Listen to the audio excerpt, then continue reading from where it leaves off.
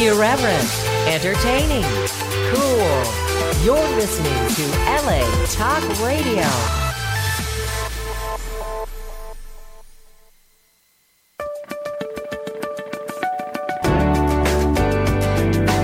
You're listening to All Things Therapy with Lisa Tahir, only on LA Talk Radio.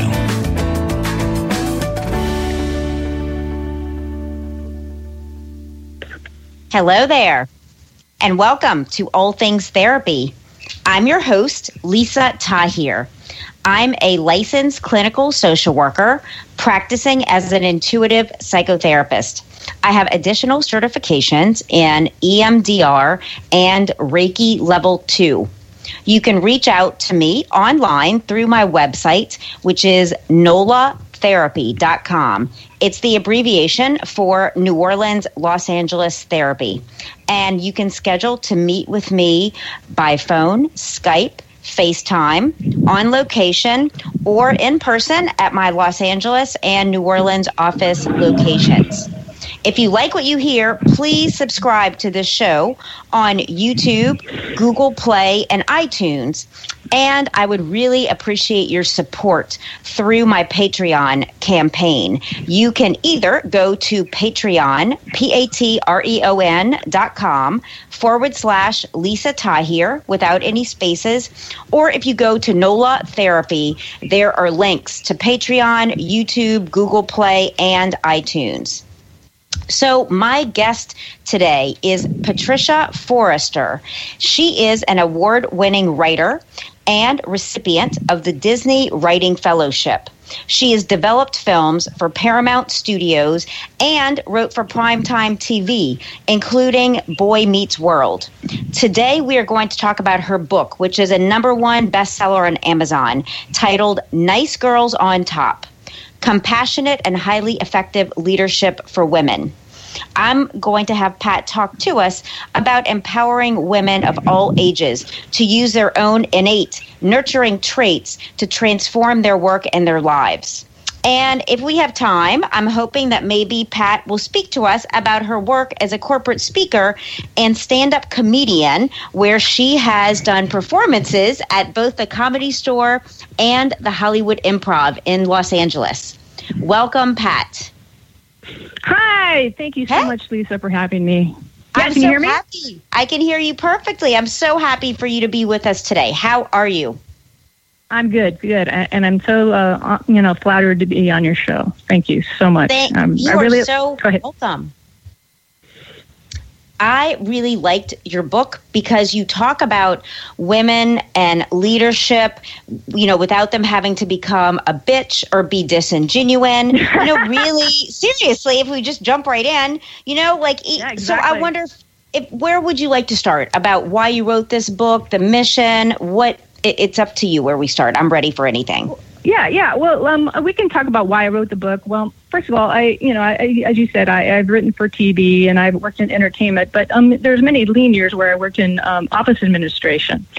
And I would find I would have horrible bosses. I think everybody can attest to that. We've got these, but it really disappointed me when they would be women. And that was, it's like, I'm looking for role models and don't be this way. And that was a time, I think I'm a little older than you, but I think that, I was finding that, there was very few women in these leadership positions, and if so, why do you have to act that way? Why do you have to be a bitch? Be nice, be kind, and I was growing up. I had a wonderful mother, but I also had these wonderful female school teachers who saw my potential and really built up my strengths and encouraged me. But when I got into the workplace, it was a different story, and I don't know if it's basically these women had different bad role models. They felt like they had to be a man because there's very few leadership positions available. So from that, I thought, and also there was books out called, it's a very popular book called Nice Girls Don't Get the Corner Office. Yes, I've heard of it. And that title, it was actually a good book. I'll give it that. But the title bothered me because it implies that mean girls get the corner office. And, I wanted to say, no, that's not true. Nice also people, it doesn't mean you're a wimp. I think nice, I wanted to change the word nice into be, you know, how about a kind, compassionate guide? Someone who sees your strengths and helps you out, a mentor, you know. So that's how you define nice in your book, which I liked. Confident, kind, motivating, you know, so that was really cool to read. Yeah. And so, and also, I if you want to get into like the mission of my book too, is is really to encourage women to take on leadership roles and at work and in society. And now, as you see, is like maybe in politics. Women are, you know, getting more involved. And, you know, as you saw the Women's March, it was like, if you think about that, that was the largest, did you know this, the largest protest march in history. And it was throughout the world. And it was a grassroots movement by a few women in Hawaii. It started with a Facebook post in Hawaii. And so it's just like the women, and if you saw the movie Hidden Figures, you'll know that, you know, the women have been, you didn't know that story about, you know, these African American women who work for NASA. And there's a lot of stories, lots of stories about women that you don't hear about because, you know, we really are the unsung heroes of history. And so we do have leadership inside. And, what do you think holds us back, Pat, from accessing that? Well, I think, first of all, discrimination. You know, I think that's the biggest thing. You know, we've had to push down those barriers. All, you know, especially the generations that came before us. You know, think of all those women. Think of the women in that movie, Hidden Figures, and that was a very challenging. Not only were they African American, but here they are women. You know, in a very male-dominated field. And if you saw the movie, you saw how they were treated, but they kept persisting. You know, that's a new this movie's on my list now. I haven't watched it yet. Oh, you haven't? It sounds seen it? really it's great. No. It's great. And, you know, I mean, look, women are looking for role models. You know, so there's discrimination in lack of confidence, which comes from discrimination. It's like so many years, it's been drummed in your head that women, you know, especially in our generations before us, you know, women had either a mother, you're a school teacher, you're a secretary. There wasn't a lot of, you know, in my book, there was one section where this woman, you know, she said in the 70s when she went to look for a job, the newspaper, I didn't know this, there would be a section for women's jobs, men's jobs. Wow. I know, I was like, what? And women... Yeah, and the thing is, she wanted to be the manager of this restaurant she was working at, but the only way she could do that was be a cook first, and they only let men be cooks. So she, like one day, one of the cooks was sick, so she went back there and cooked. And from that, they couldn't like deny her a management position. So she started moving up, and she ended up owning restaurants and doing other things. But she's one of the women in my book. So actually, to tell you how my book is set up. So I've had leadership positions in my life. Yes. Yeah, I've had leadership positions in my book, in my life, you know, mostly volunteering and doing all kinds of things. But I really wanted to talk to some people who have been executives in companies. So I had one woman who was works in entertainment, another woman who worked in restaurants, like I said, a couple women who were doing nonprofit work. All these women, you know, I interviewed 5 women, and I asked them a series of questions. And they were known to me, or they were referred to me as being kind and compassionate people. And so I really wanted to find out what it is, what made you a leader, and where did you acquire these skills, and and what do you do every day? What do you do? So that was the breakup of how my book is. But going back to your question, do you want to go back to the? Yeah, for our listeners to know that your book is set up, you interviewed 5 successful women who were leaders in their fields, and they utilize positive management techniques. So just for our giving a visual to our listeners right now, since I don't know if they've read the book. Yeah. So yes, so from there, and it's a conversation style type writing that you employed. Yeah, exactly. I always like those kinds of books, and I thought it would be better to have imagine you're sitting at listening to a panel discussion about this topic, and I kind of want to get that. So it's hopefully a free flowing, easy to read, kind of a book, and And people said, "Oh, this is like a guidebook." And even somebody who I didn't know read the book and told me later, "But Pat, you have everything in the book. Anything a leader should go through, the good, the bad, the ugly. It's there. So."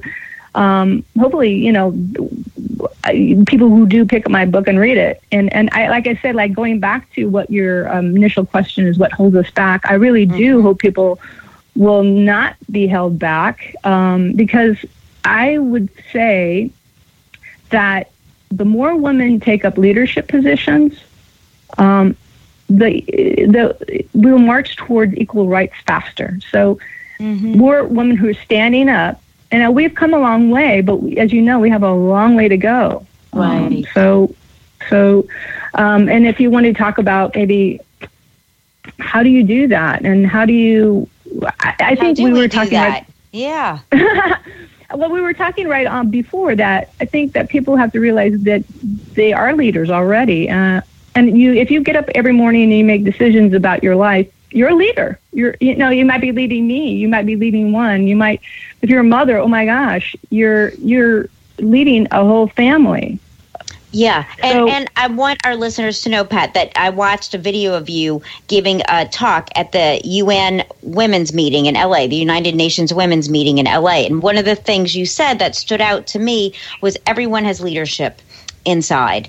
And I think your book, by utilizing these 5 women examples that you dialogue with throughout the pages of the book, I was put into touch of how I am a leader, have been a leader, can be a leader in ways that weren't so obvious. So I really like how you structured that.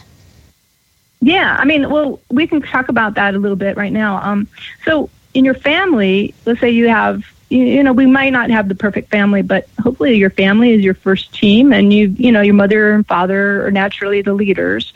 But everybody is like a team, and it's teamwork. I think there's one example, and I know there is one example in my book of a woman who I on the panel, or my panel of experts. She was saying that she was made to feel like she was a leader at some times when they would go on family vacations. They would hand her the map and ask her, how do we get to point A to point B, and she would pull out the map, and so she felt like she was contributing to this teamwork. So I think we forget about that, and especially also I was speaking to women. Well, your sibling order, if you're the oldest, you naturally take on leadership skills, and but also our parents ideally are role modeling the acceptable behavior, because if you think about it, if a family ideally is one where everybody cares about the other person, and we're a team, and it comes from a place of love and compassion. So it's like that, and and I talk about school. I don't talk about school teachers so much, although those I have a section on mentors. But in school, let's say there's one woman who she was in college and she wanted to sail, and there was no sailing club, so she started the sailing club because she followed the passion. She followed this passion of so a lot of women, if we follow our passion, you might be afraid, but I really want this. And there's no organization, where there is no leadership lead, where create it. And you're going to make mistakes. You're going to make mistakes, and that's natural. In fact, there's also a chapter in volunteering. Volunteering is a good place to learn leadership, because there's an example of a woman who volunteered for the Red Cross. Yeah. And they were basically saying to her, it's just I don't feel ready for this. Well, if you have a pulse, you can do anything. And so she learned so much. And, when you're a leader in a volunteer situation, people aren't getting paid. So sometimes actually that is harder. Right. But it also can be a safe place to take a risk because you're not being paid. Yeah. I think is the other side of that. Well, exactly. But also you get to learn how to be charming and diplomatic. I was reading also that Wikipedia started off as a volunteer organization. Oh, wow. So they had their management style had to be really kind and compassionate. And, they had to employ that kind of strategy because nobody's getting paid. So they had to appreciate everybody, constantly say, thank you, thank you, thank you. And then that's, if you bring that into when you're volunteering leading, you're like getting these people who they're doing this on their spare time, but hopefully they're doing whatever they're volunteering for because they have a passion, it's the greater good. And so you got that going for you, but so you have to be a little bit more charming. Let's say that. Because you always you want people, you're persuading people to do something that they're not getting paid for. So you really learn how to exercise that part of your personality, that social skill. And so what I hear you talking about is for our listeners to know that the first 4 chapters of your book talk about where we learn compassionate leadership. And within the first few sentences of your book, when you brought up family as kind of the initial place that we learn leadership, that struck me immediately because, if you imagine, I think leadership on a continuum based on the family. And on one side is healthy family, modeling healthy leadership. To the other side is unhealthy, dictator, abusive. And, most people fall somewhere along the middle. However, in my work and practice, I see people that are clustered more on the dysfunctional end of family and leadership. So I thought that was just an interesting point that, we learn in our family how to lead or not lead. And then in school, depending on the kind of teachers, like say the New Orleans public school system versus a school district in say Los Angeles with more resources, those kids are also having less or more depending on where they are. And it all kind of made sense the way you laid this out. So I really liked how you spoke of all the places we learn to be leaders that aren't obvious, like this. Yeah. Family, school, etc. Volunteering. Yeah.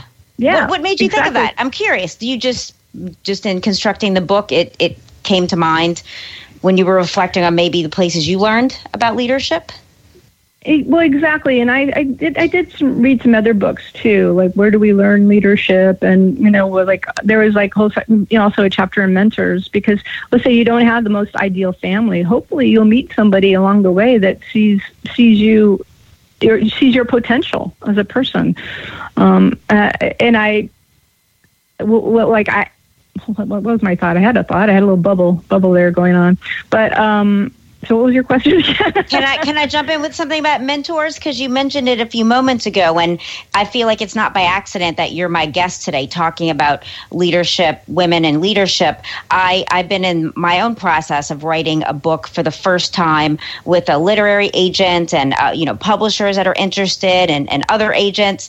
And so it's a book that has to do with core wounding and healing from that. And I haven't realized that as I've been immersed in this project for 6 months, it's brought up a lot. I've been pretty intense and pretty, some family and friends are kind of like, what is going on with you? And as I was emailing a mentor of mine, Catherine Woodward Thomas, who wrote Conscious Uncoupling and Calling in the One, last night we were emailing and she suggested a coach for me. She's like, you're in some deep waters right now. And, basically I'm paraphrasing, our emails throughout the past 6 months that, in a project like this, you do become so immersed in your material. And since this is unfamiliar for me to be a leader in this way, I haven't been aware that my immersement in this material is bringing up a lot, for me. So she recommended a coach to mentor me through my writing process, which I feel so excited about. So I think mentorship is really important when we step up into new ways of leading ourselves and others. And I wonder what you think about mentors or about mentors and times when we step up into leadership when it's important to identify those resources for ourselves. Oh, yeah, definitely. I think it's always good to do research, talk to other people. I mean, there is actually a section on mentoring where I have a chapter on mentoring, but later in the book, when you become a leader, you should mentor as well. And one of the women did say that when she mentors, she learns just as much from the mentee as she does. As she's teaching.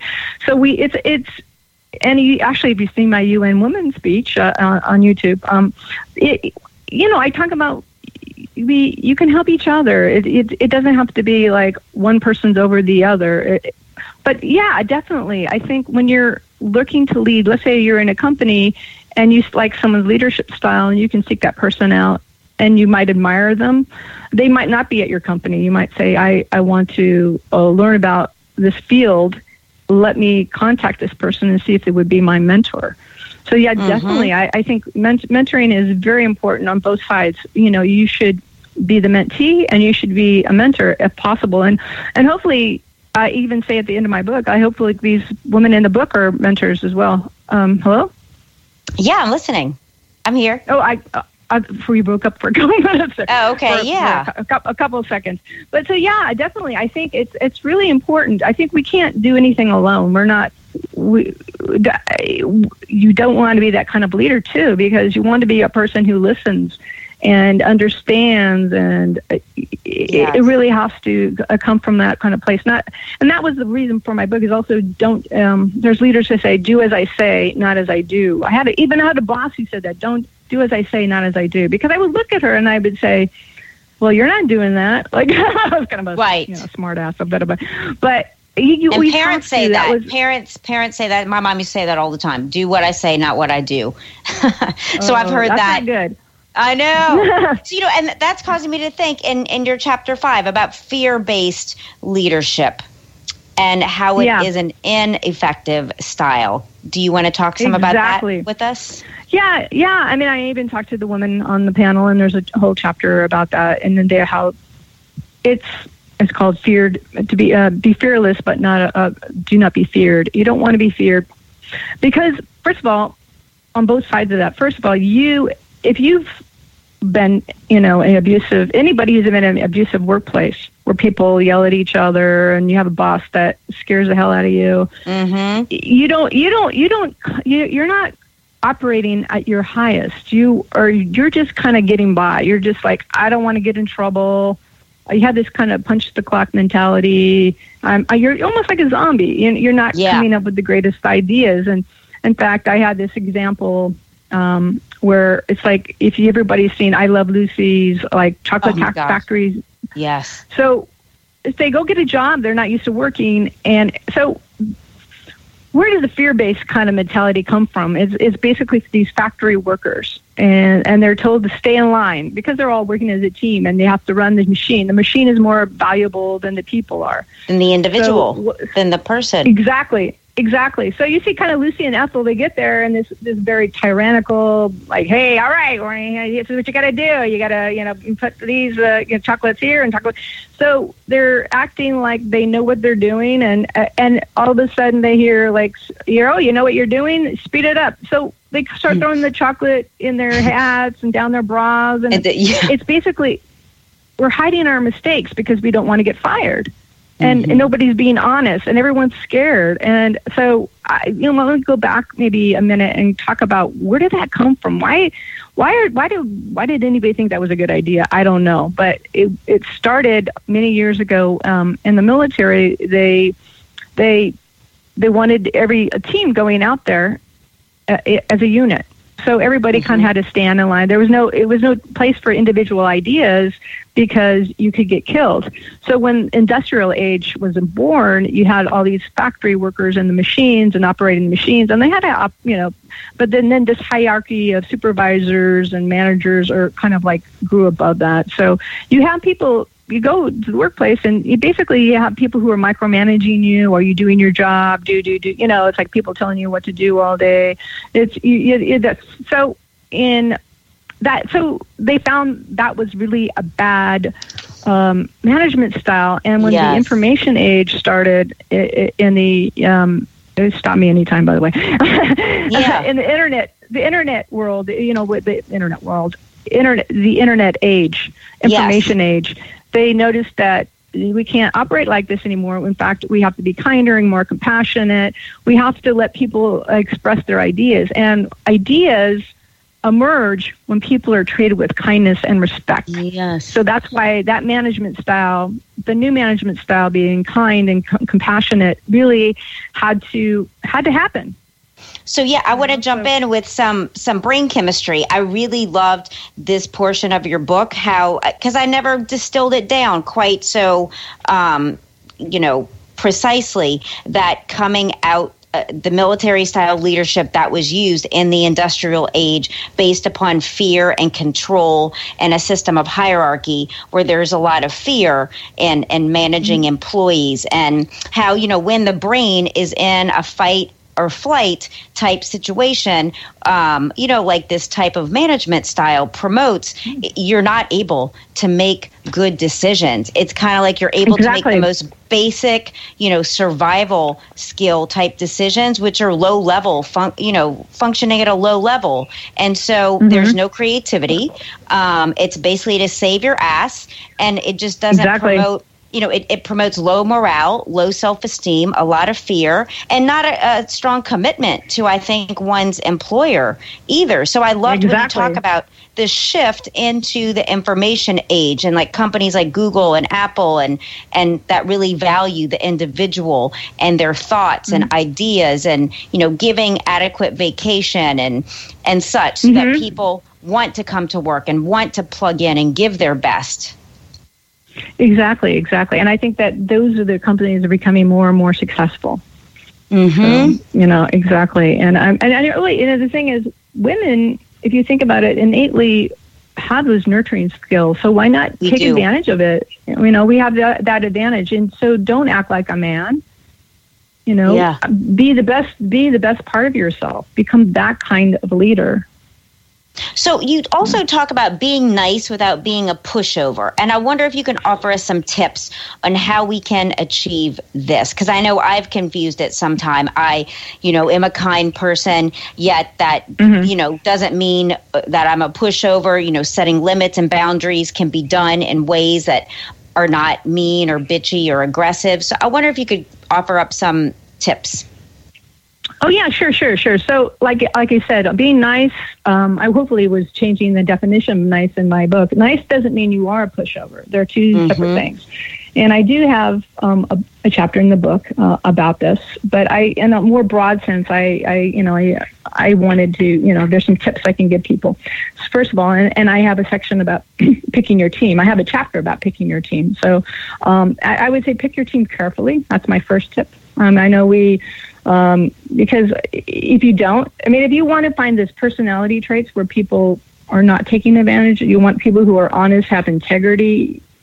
Sometimes that's a gut feeling on the interview, but go back and do your research on the person. We'll kind of, and you know, unfortunately, we live in this age where people can get sued. So maybe not the former employers or whatever is going to give you the most honest answer, but sometimes it really is a gut instinct, and you might have to come back. Person might have to come back for a couple of interviews. So now so that's number one. Pick your team carefully, and sometimes you can't. You can't, because you might inherit a team. So I wonder, what do we do in those situations? Exactly. Well, I would, you know, you have to go out and you trust your team. And that's point number 2, trust your team. So like whether you choose this team or not, you should always like relax and trust that everything will go. Give them the benefit of the doubt. Because if you don't, like I have this one woman, one of the women in the book, she said that she was a lawyer and she was told that she had to work overtime a lot. But they got all, what, huh? Mm-hmm. Oh, we're here for a couple seconds. Oh, okay. She was always being questioned, why aren't you here at 9 a.m.? And it's like, but I worked late the last night. You know, so the thing is, she said after a while it became so demoralizing. They didn't care about the quality of the work, but they always were so concerned that she was taking advantage. And she said that she is a director, you know, and she runs a company. And she said, we have very liberal sick leave policy, and maybe people are taking advantage of that, but it's not in my best interest to try to find that out because, you know, it's demoralizing. It's putting out this message, I don't trust you, and it puts out a bad vibe. So you really have to, you know, if it's blatant, you know, something, then you should, you know, take the person aside in private and talk to them about it. But I would always go out to the idea that you're going to trust your team initially, whether you pick them or you didn't pick them. Always, and then you can start learning the individuals on your team and finding out what motivates them and what doesn't, and, you know, inquiring at that level over time. is what I remember you talking about as well. Yeah.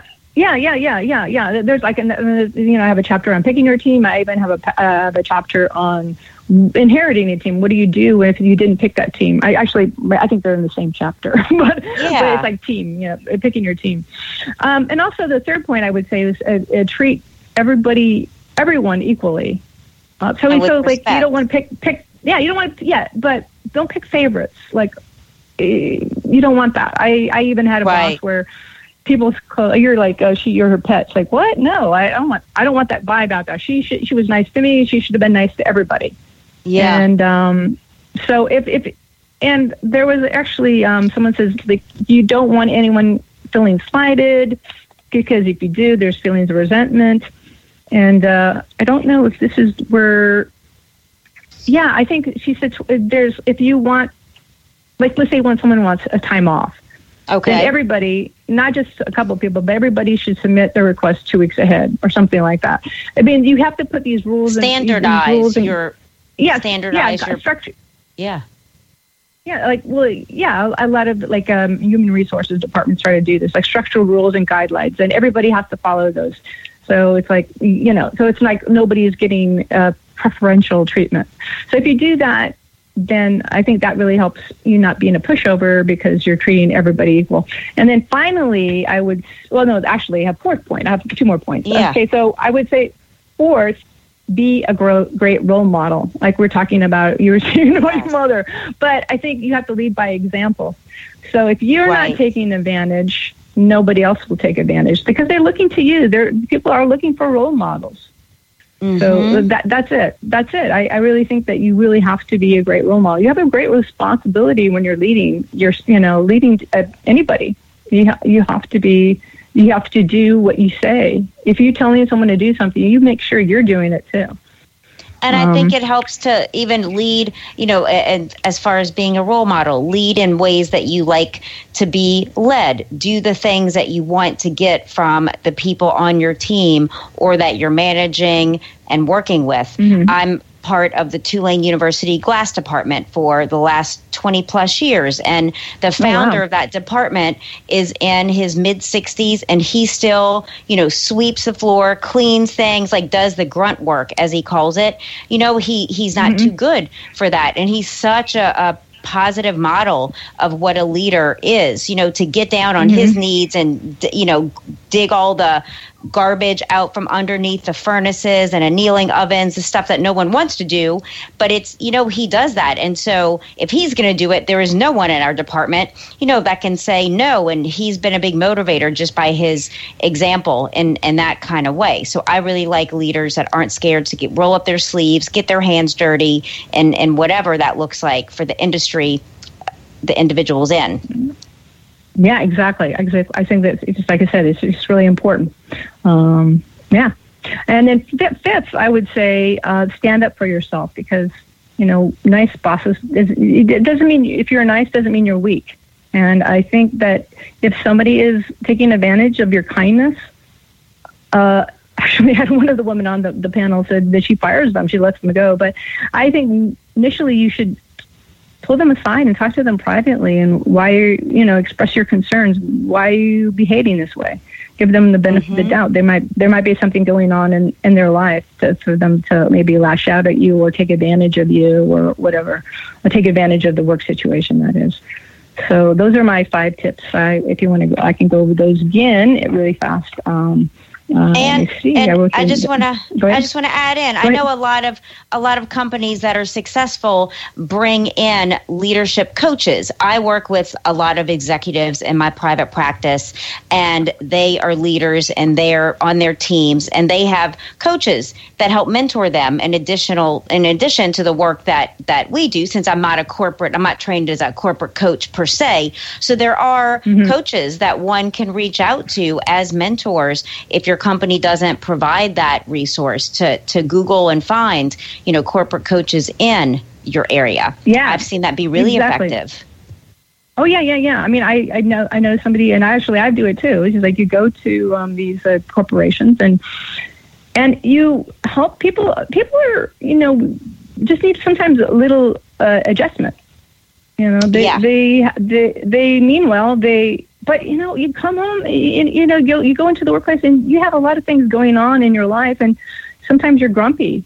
You're not feeling well. And I actually had a female boss who, well, actually it could have been any male boss, but she was on painkillers, and and she was going through back surgery. It was not fun working for her. And her mood swings were, crazy. So I don't want to excuse that, but I think that, we're all human. We all make mistakes. Like even you'll probably read this book. It's like, I can't be perfect like these people. They have their bad days, but you're always aspiring to be better. That's what you have to do. It's like, okay, I messed up, but so that's what coaches help people do. It's like they might be almost there, but they help them tweak their leadership, style. So yeah, definitely. And I'm sure. So also, you're a therapist, and people come to you. Are any of them bosses or leaders of a team where they? Yeah, most of them are. And they come to me to identify what literally from their childhood has caused them to have certain roadblocks and methods of leadership. Typically, it's the personality type that had a very authoritative type parent that was abusive in some way and strict. And so it's caused this individual to focus on, their employees, what they're not doing. And these are typically type A, highly successful, motivated people. And so they expect a lot of themselves and others. And so I help them see, like, hey, like, that didn't feel good to you when your father only recognized what you didn't do and demeaned when you tried your best, but it wasn't to his standard, for example. So maybe you can take this employee and say, I noticed when you did X, Y, and Z well. I'm looking at this area. Tell me what's going on here. And instead of judging on the onset, ask, like, tell me about this area of your work. And to elicit more information instead of just starting to dictate what needs to change. So it draws the person into a dialogue about themselves. And then you can help, coach and mentor them. So that's what I find. Yeah, well, then that's good that they're going to you and they're talking to you about it because the funny thing is when I wrote this book, it's like people said, I have a boss. I should give you your book to them because everybody says they have a bad boss. Everybody thinks they have bad bosses, but the thing is, the people who you want to give the book to somebody, but everybody thinks it's the other person's problem. They don't realize that they might have the problem too, because we're surrounded by that. We don't. And also the thing is, because people aren't getting the right leadership training, or they're going into these positions not feeling prepared, and they kind of lash out at people, and they kind of act like a dictator because they're afraid themselves. Wouldn't you say that? They're these angry dictators who you better do what I say because I'm the boss, but they're afraid inside. Of course. I want to talk for a little bit about, because we have the time, just to go back to this. We touched on it in the beginning, but I think it's really, really interesting because words are powerful and language is important. And the title of your book, Nice Girls on Top. And when I think of the word nice, a part of me, if I'm honest, almost cringes if I think about, when someone says, even Lisa, you're so nice. It's like, but that must mean I'm not sexy, or I'm not intelligent, or I'm not. So I think I'm speaking for the collective in that this word at somewhere in our culture has gotten a negative rap, as opposed to nice is powerful. There's a lot of power in that I can walk around being kind to people and get great work, get great feedback, have great relationships, by being nice. Like I walk around feeling a sense of, just confidence and easiness in my life at the dry cleaners or gas stations, like wherever I go. There is a spirit of welcoming and joy, and that there's a lot of power in that. So I just want to make sure we take some time to talk about the power of being kind and leading and just existing. Definitely. Yeah, I mean, wouldn't you rather be around somebody who's kind to you? I mean, wouldn't you be more excited to give and share your ideas with that person, and you look forward to being around that person every day. But if they, and you're right, nice, because women were told to be nice little girls and be quiet, sit in the corner, don't speak up. So, and that's not nice. That's being invisible. Exactly, or it's being like, be quiet, shut up and behaving.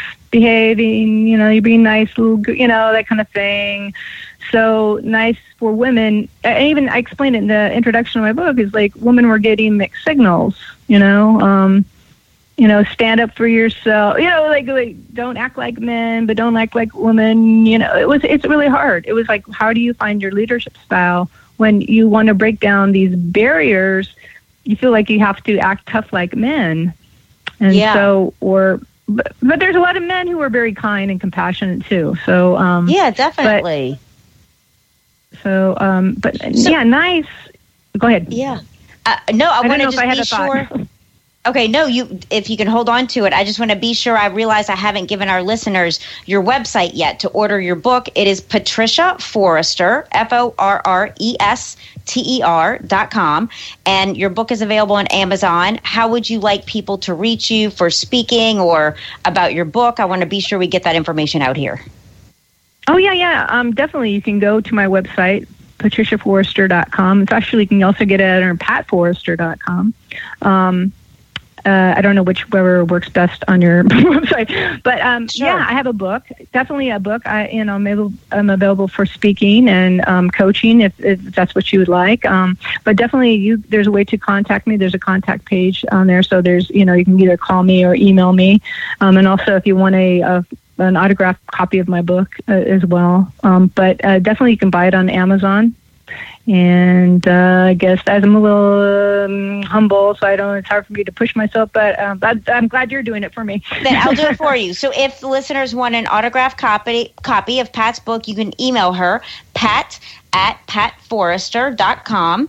And, it's patriciaforrester.com. It's pat@patriciaforrester.com. Oh, gosh, thank you. Pat@patriciaforrester.com for an autographed copy of your book that listeners can purchase. And I wondered, Pat, before we're done, it was so interesting to me that you have done stand-up comedy, and to me that fits in so well with your speaking style. Can you talk to us a little bit of how, because that sounds scary, how that was, that part of your life? Oh, yeah, definitely. Well, there you go. There's being a leader in my life. Yeah. Well, first of all, I want to talk about fear, being fearless. So it's like, so everybody's afraid. I was afraid getting on this radio program today. We're all going to be, but when you decide to take action, that's a great thing. Even if you're nervous about it, go ahead and do it. So I love comedy. And I've done stand-up comedy, and just to take a break here. I don't know if I want to get too serious. The last few years I just got over battling cancer, so I've taken a break from a lot of things. Right, to be honest with you, but and that was a tough time. But you know what? I'm pulling through that, and I'm totally fine, cancer-free now. But I'm so happy about that. Thank you for sharing that. Sure. So I think no matter where we are in life, I wanted to say that no matter where we are in life, we can rise again. We can pick ourselves back up. So stand-up comedy, yes, it's definitely scary, but you know what? When you get your laughs, it's so exhilarating, so much fun. And I like to employ humor in my speaking style, and of course I have to be serious because you'll take me serious. But I definitely want to add some humor, and we're, like you said, we're all in this together, and like I said, I really want people to understand we're all leaders. Like if you get up in the morning, you make decisions for your life, or even anybody. Yeah. Yeah. So, Pat, thank you for being my guest today. It's been really great to talk to you and hear more about your work with women and leadership and finding that leader within all of us. Thank you so much. You're welcome, and I look forward to seeing you in Los Angeles. Yes. So we're done now. Hey, is that it? Or is there any final thoughts? We have we're at the very end. Any you know final what? Thoughts? I really hope people buy my book, but even if you don't, whether you do or not, don't be afraid to take on leadership, because if more women are leaders, we're going to really conquer the world. And I love women, and I really hope they do. I love that. Yes. And you're so welcome. Yeah, go on. Oh, and thank you, Lisa. Thank you so much for having me on your program today. You're welcome, Pat. Thank you for coming on and sharing your work. Thank you. You're welcome. Have a good day. You too. Thank you. Bye. Bye-bye. That concludes my show today with Pat Forrester. Her website is patforrester.com, where you can find her book, Nice Girls on Top, Compassionate and Highly Effective Leadership for Women. I hope everyone has a great week, and join me next week, same time, as I bring you another guest. Bye.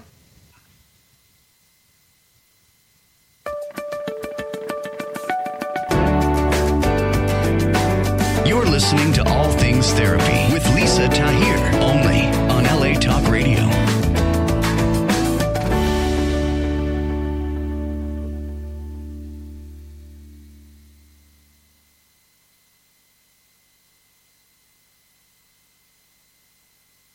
Transform your home in one weekend with paint from Menards. Get a paint that combines durability and gorgeous color. Dutch Boys DuraClean Interior Paint and Primer in One offers Stay Clean technology, making your home stay beautiful and clean longer. And with Dutch Boy's easy opening, smooth pouring container, transforming your home has never been easier. Save big money on Dutch Boy paints and head into Menards to get your paint project started today. Save big